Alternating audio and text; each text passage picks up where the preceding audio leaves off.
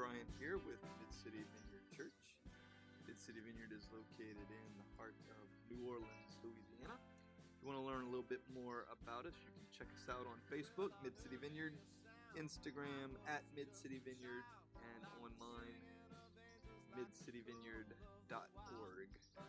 For the last number of weeks, we've been in a series entitled 40 Days, looking at some of the events that took place in the life of Jesus and the disciples in the 40 days between the resurrection of Jesus and the ascension. What were those things and how did they matter? What things were the gospel writers maybe trying to communicate to us through some of the things that they wrote during that time? And so this week, we look at the idea and the understanding that many times when face-to-face with Jesus, the disciples actually did not recognize Jesus. What's going on with that? So we call this one Resurrection and Recognition. So let's head on over to the podcast. Much peace to you. The last couple of weeks we were doing this series, which I have personally loved, 40 Days. 40 days based off of the 40 days between the resurrection and the ascension. 40 days where we're looking at what was going on. Because there are some really strange things that were going on between the resurrection and the ascension. What was going on? So we talked one week about the fact that it was all women, no men, all women who encountered the resurrected Jesus first. In every gospel, it was women. The women in the gospel stories were the first preachers, which is kind of interesting since in 2018, the church has so much trouble. Many churches, not our church, but the church in general has so much trouble with women preachers. But all the first preachers were women. All the gospels.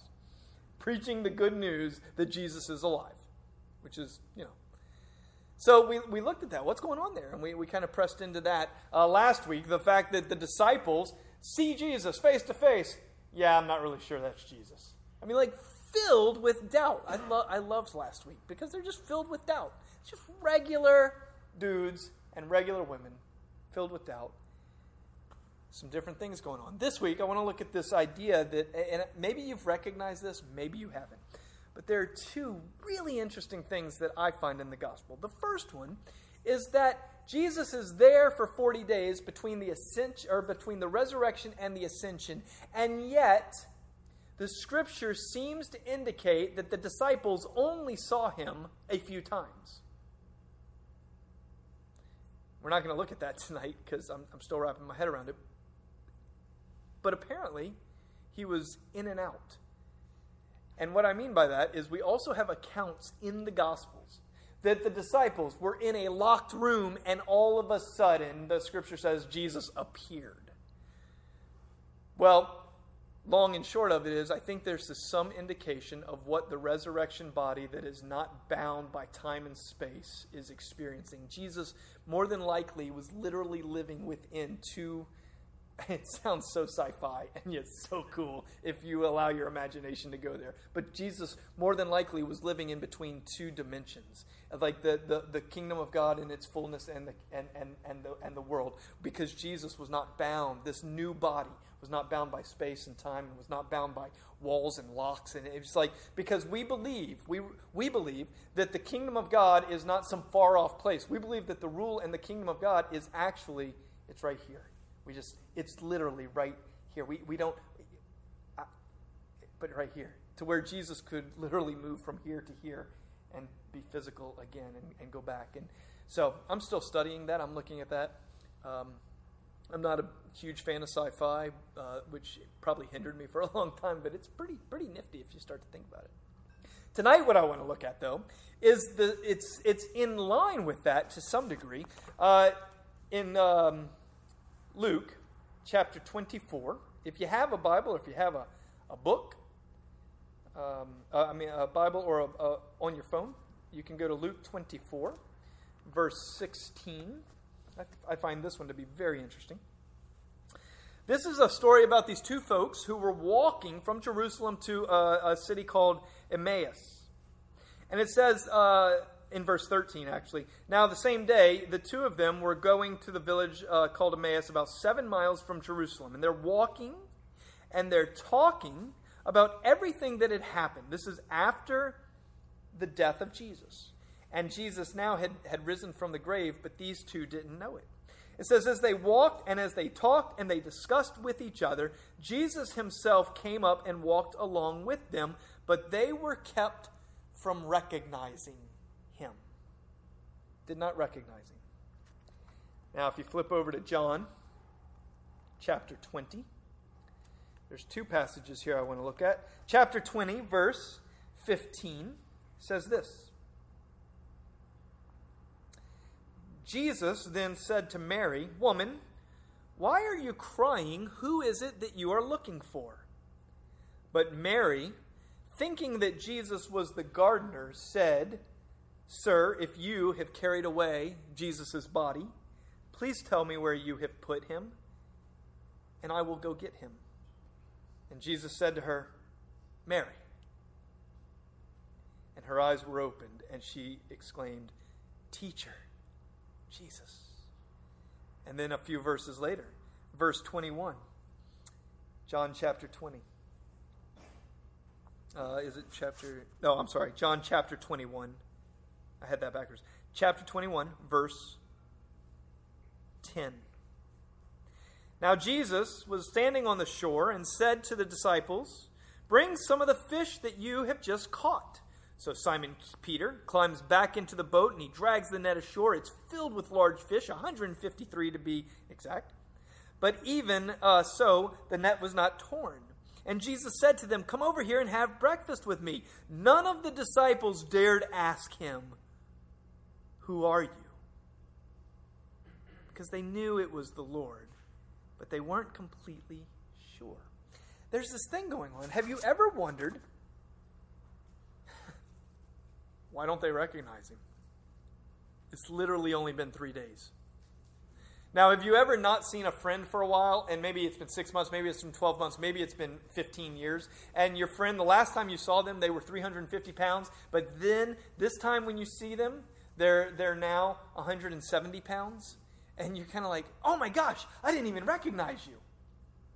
Or maybe forever and a day, you've only known them with a beard, a big old full beard, and then one day they shave it after 26 years.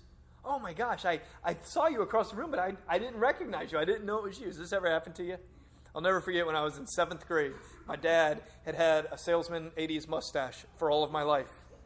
That's all he had, a big old bushy mustache. 7th grade is, 13 years old. And I remember going back into my dad's room before school, and he walks out of the bathroom, and it really scared me. I was kind of like, like, who is this? Who is this masked man or unmasked man? Who is this dude with? I mean, he couldn't sell cars anymore. He couldn't. I mean, it was just like, who? Totally, I didn't recognize you. But see, I'd been with my dad with that mustache for 13 years. These guys had been without Jesus for 3 days. Mary had been without Jesus for 3 days, and they didn't recognize Jesus. That's weird. That's a weird story. And I think there's so much amazing truth and beauty packed into this, but we kind of got to, what's going on? So when Jesus comes back from the dead, what Jesus has done is he has taken on a new physical body. Jesus died a physical death, right? He dies a physical death, and when he dies a physical death, he has nails in his hands and nails in his feet. He dies. His body is laid in the grave. And what happens to bodies that are laid in graves? They decompose. They disappear. We return to dust. And we believe that as human beings, we have there are components of us that don't turn to dust. There's spirit, there's soul, there's the essence of who we are. That Paul says to be absent from the body is to be present with the Lord. So when the body has passed and died, the essence of who we are is present with God in some heavenly dwelling place. But what we are witnessing here with Jesus is that Jesus has come back from the grave, and he has a new body with flesh and blood and soul and spirit and mind and heart. But it is a different body, apparently, than the one that had been crucified. It's his resurrection body. And the thing about the resurrection body of Jesus is that this body is not prone to the same things that his previous body was prone to. Jesus' previous body was prone to sickness. Don't ever think for a minute that Jesus didn't get sick. Jesus was fully human. There were times when Jesus was a toddler that he was driving Mary nuts because he had a fever and he couldn't sleep. Or he was teething and he had fever. Or there was probably times when he was 13 years old and he got bronchitis. Or he got the flu. Or he got whatever little Jewish boys in Palestine got at the time. I mean, Jesus, that body was a human body prone to sickness. That body was prone to sorrow. Well, when Jesus goes to the grave of Lazarus, what does it say he does? Jesus weeps. And Jesus weeps, why? Ultimately, because Jesus is a human being who had lost his friend. His body, he was prone to sorrow. His body was prone to death, which is how he died. His resurrection body, though, is not prone to these things. What we are witnessing here in this 40-day period is new creation. We're witnessing the birth of new creation. We're witnessing the fact that the power of the old world, the power of brokenness, the power of darkness, the power of sin has been defeated. It's been overthrown. And so God's kingdom, right here, I mean, we're looking at it in Jesus. God's kingdom is being launched. God's way of things on earth being done as they are in heaven is being launched. And Jesus' risen body with mind, soul, heart, spirit is new creation. Now here's something that would be of the utmost importance for us to realize. The ancient Greeks, in particularly Plato and the other Greek philosophers, believed that the only immortal part of a human being is the soul.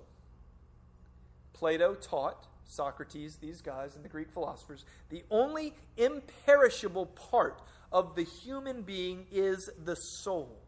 Now, much of Western Christian thought, still today, lines up more with Plato than it does with the New Testament scriptures. The life and practice of Jesus, the writings of Paul. Which is why we so often hear people say things like, is their soul saved? Or where will your soul go when you die? Now, you don't hear me talk like that, but you do hear that often in many circles. And the reason people talk like that is because we've learned more from Plato, or we've lined up more with Plato than we have with Jesus and Paul. Because we've fallen into this pattern, like Plato said, that the soul is the only imperishable part of a human being. But Jesus actually, in Jesus' resurrection, shows us that is not true.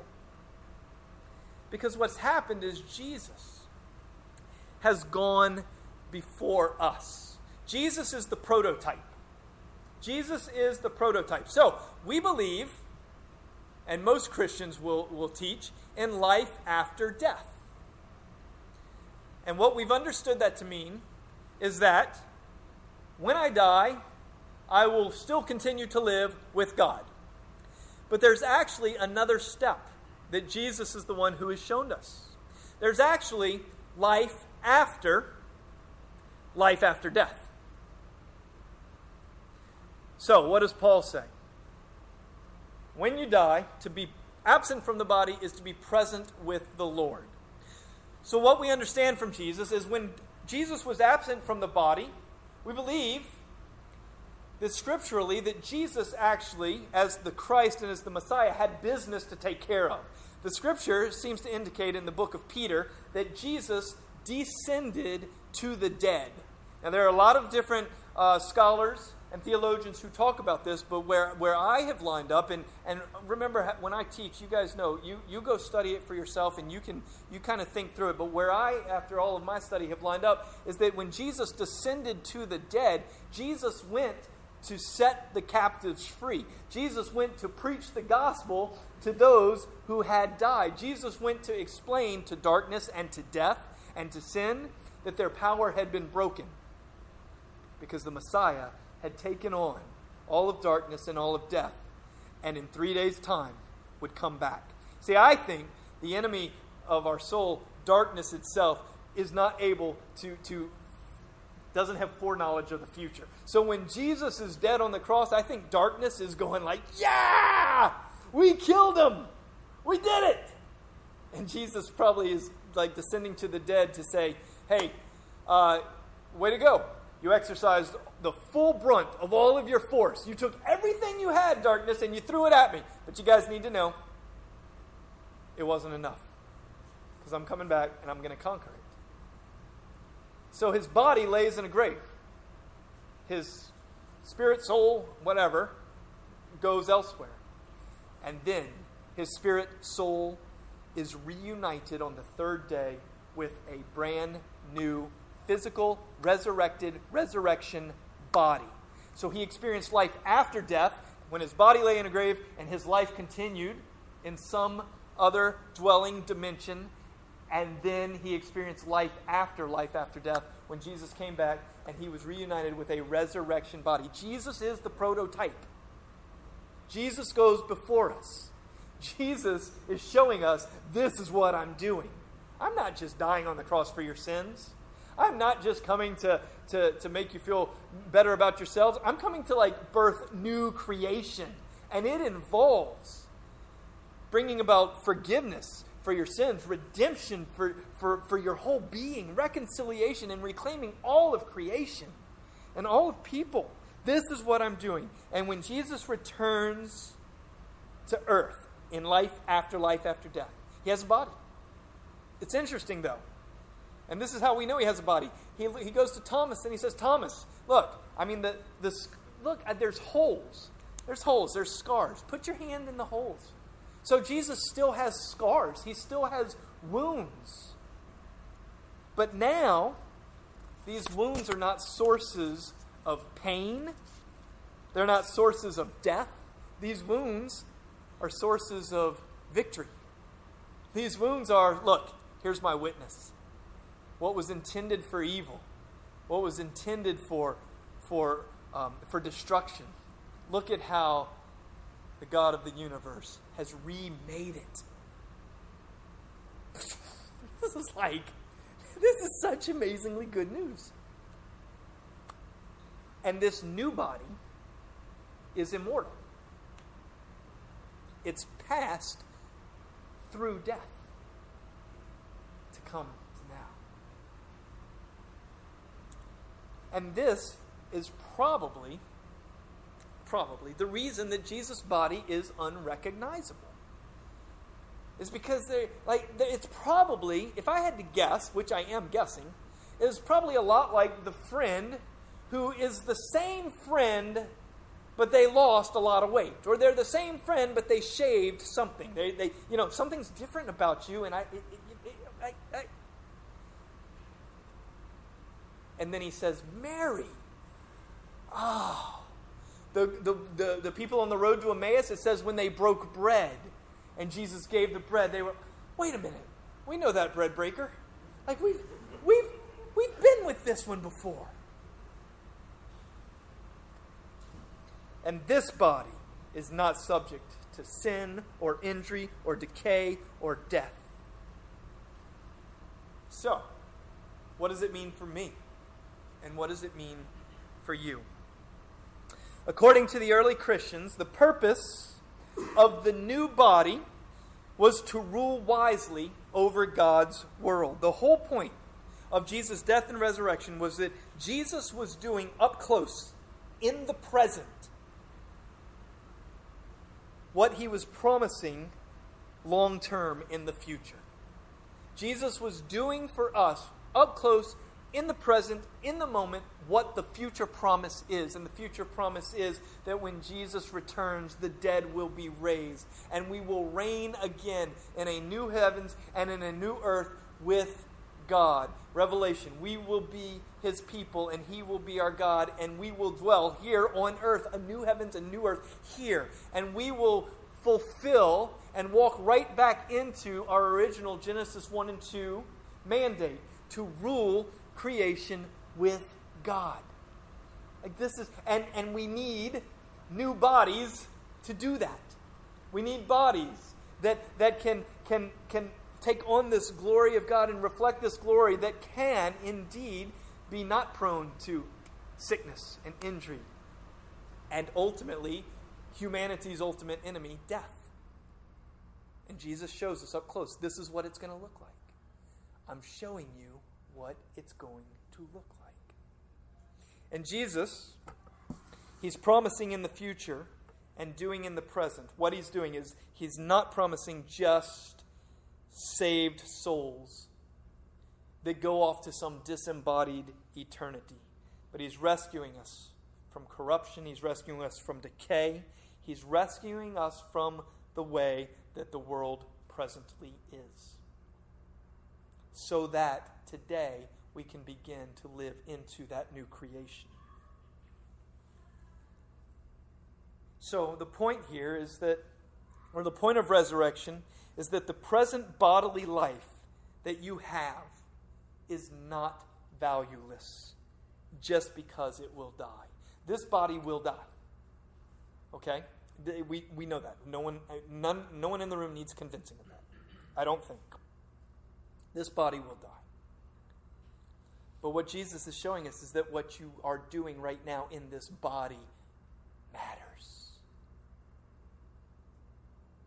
How you treat other people in this body matters. How you treat yourself in this body matters. How you treat your neighbors in this body matters. How you develop fruits of the Spirit and how you practice patience and kindness and generosity matters. How you bring every thought captive to the Spirit of God, as Paul says in Romans, it matters. Because God will raise this to new life.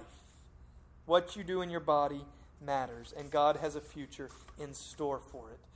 Tom Wright, theologian, British theologian, says, what you do in the present, whether it's painting or preaching or singing, sewing, praying, teaching, building hospitals, teaching children, digging wells, working for justice, writing poems, caring for the sick, loving others, it will all last into God's future. Because God is building his kingdom here on earth as it is in heaven.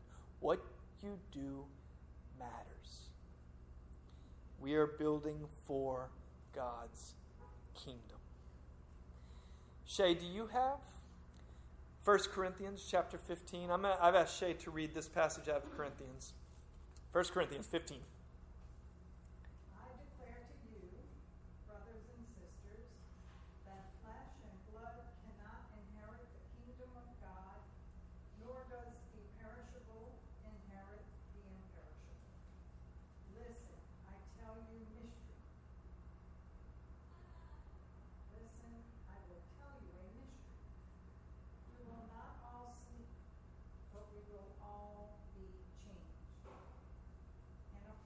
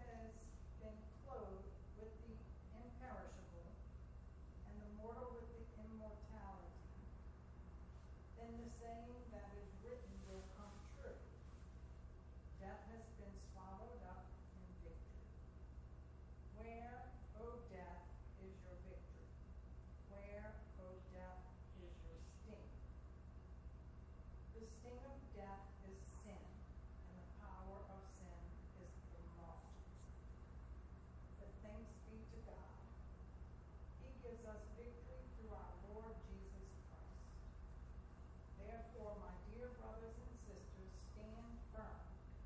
Let nothing move you. Always give yourself fully to the work of the Lord, because you know that your labor in the Lord is not in vain. Amen. So Paul, I encourage you, look at that this week. 1 Corinthians 15, 50 through 58. The imperishable flesh and blood cannot inherit the kingdom of God. And what Paul's talking about there is he says, listen, I want you to know that this is going to rot and decay. This must be reclothed with your new resurrection body. He says, but it's going to happen. And then he says, but in the meantime, do everything in your life as you're working for the Lord, because none of it will be in vain. This is going somewhere. Your life is going somewhere. My life is going somewhere. And so, we live on, we move on, we press in.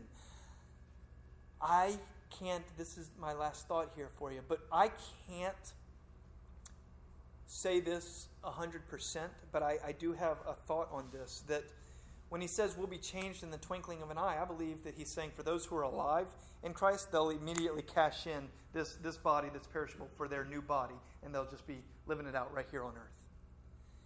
What I don't think, and again, go study this, go think about this, but this works for me.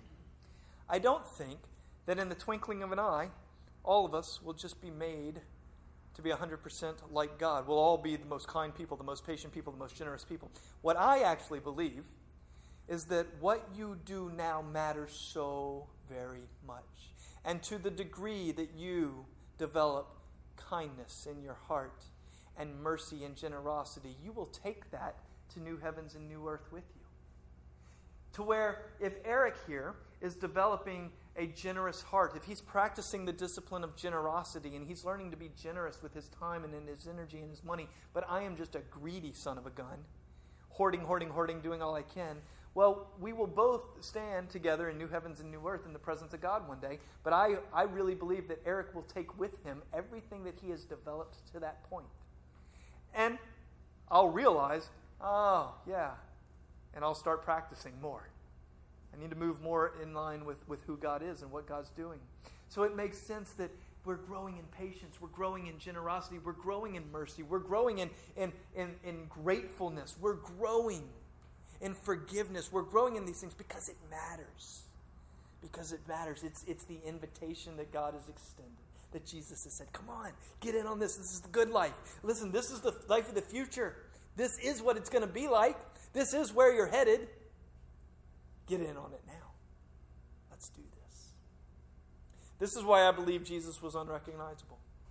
Because he had a body that has passed through death and that is now living the fullness of the kingdom of God.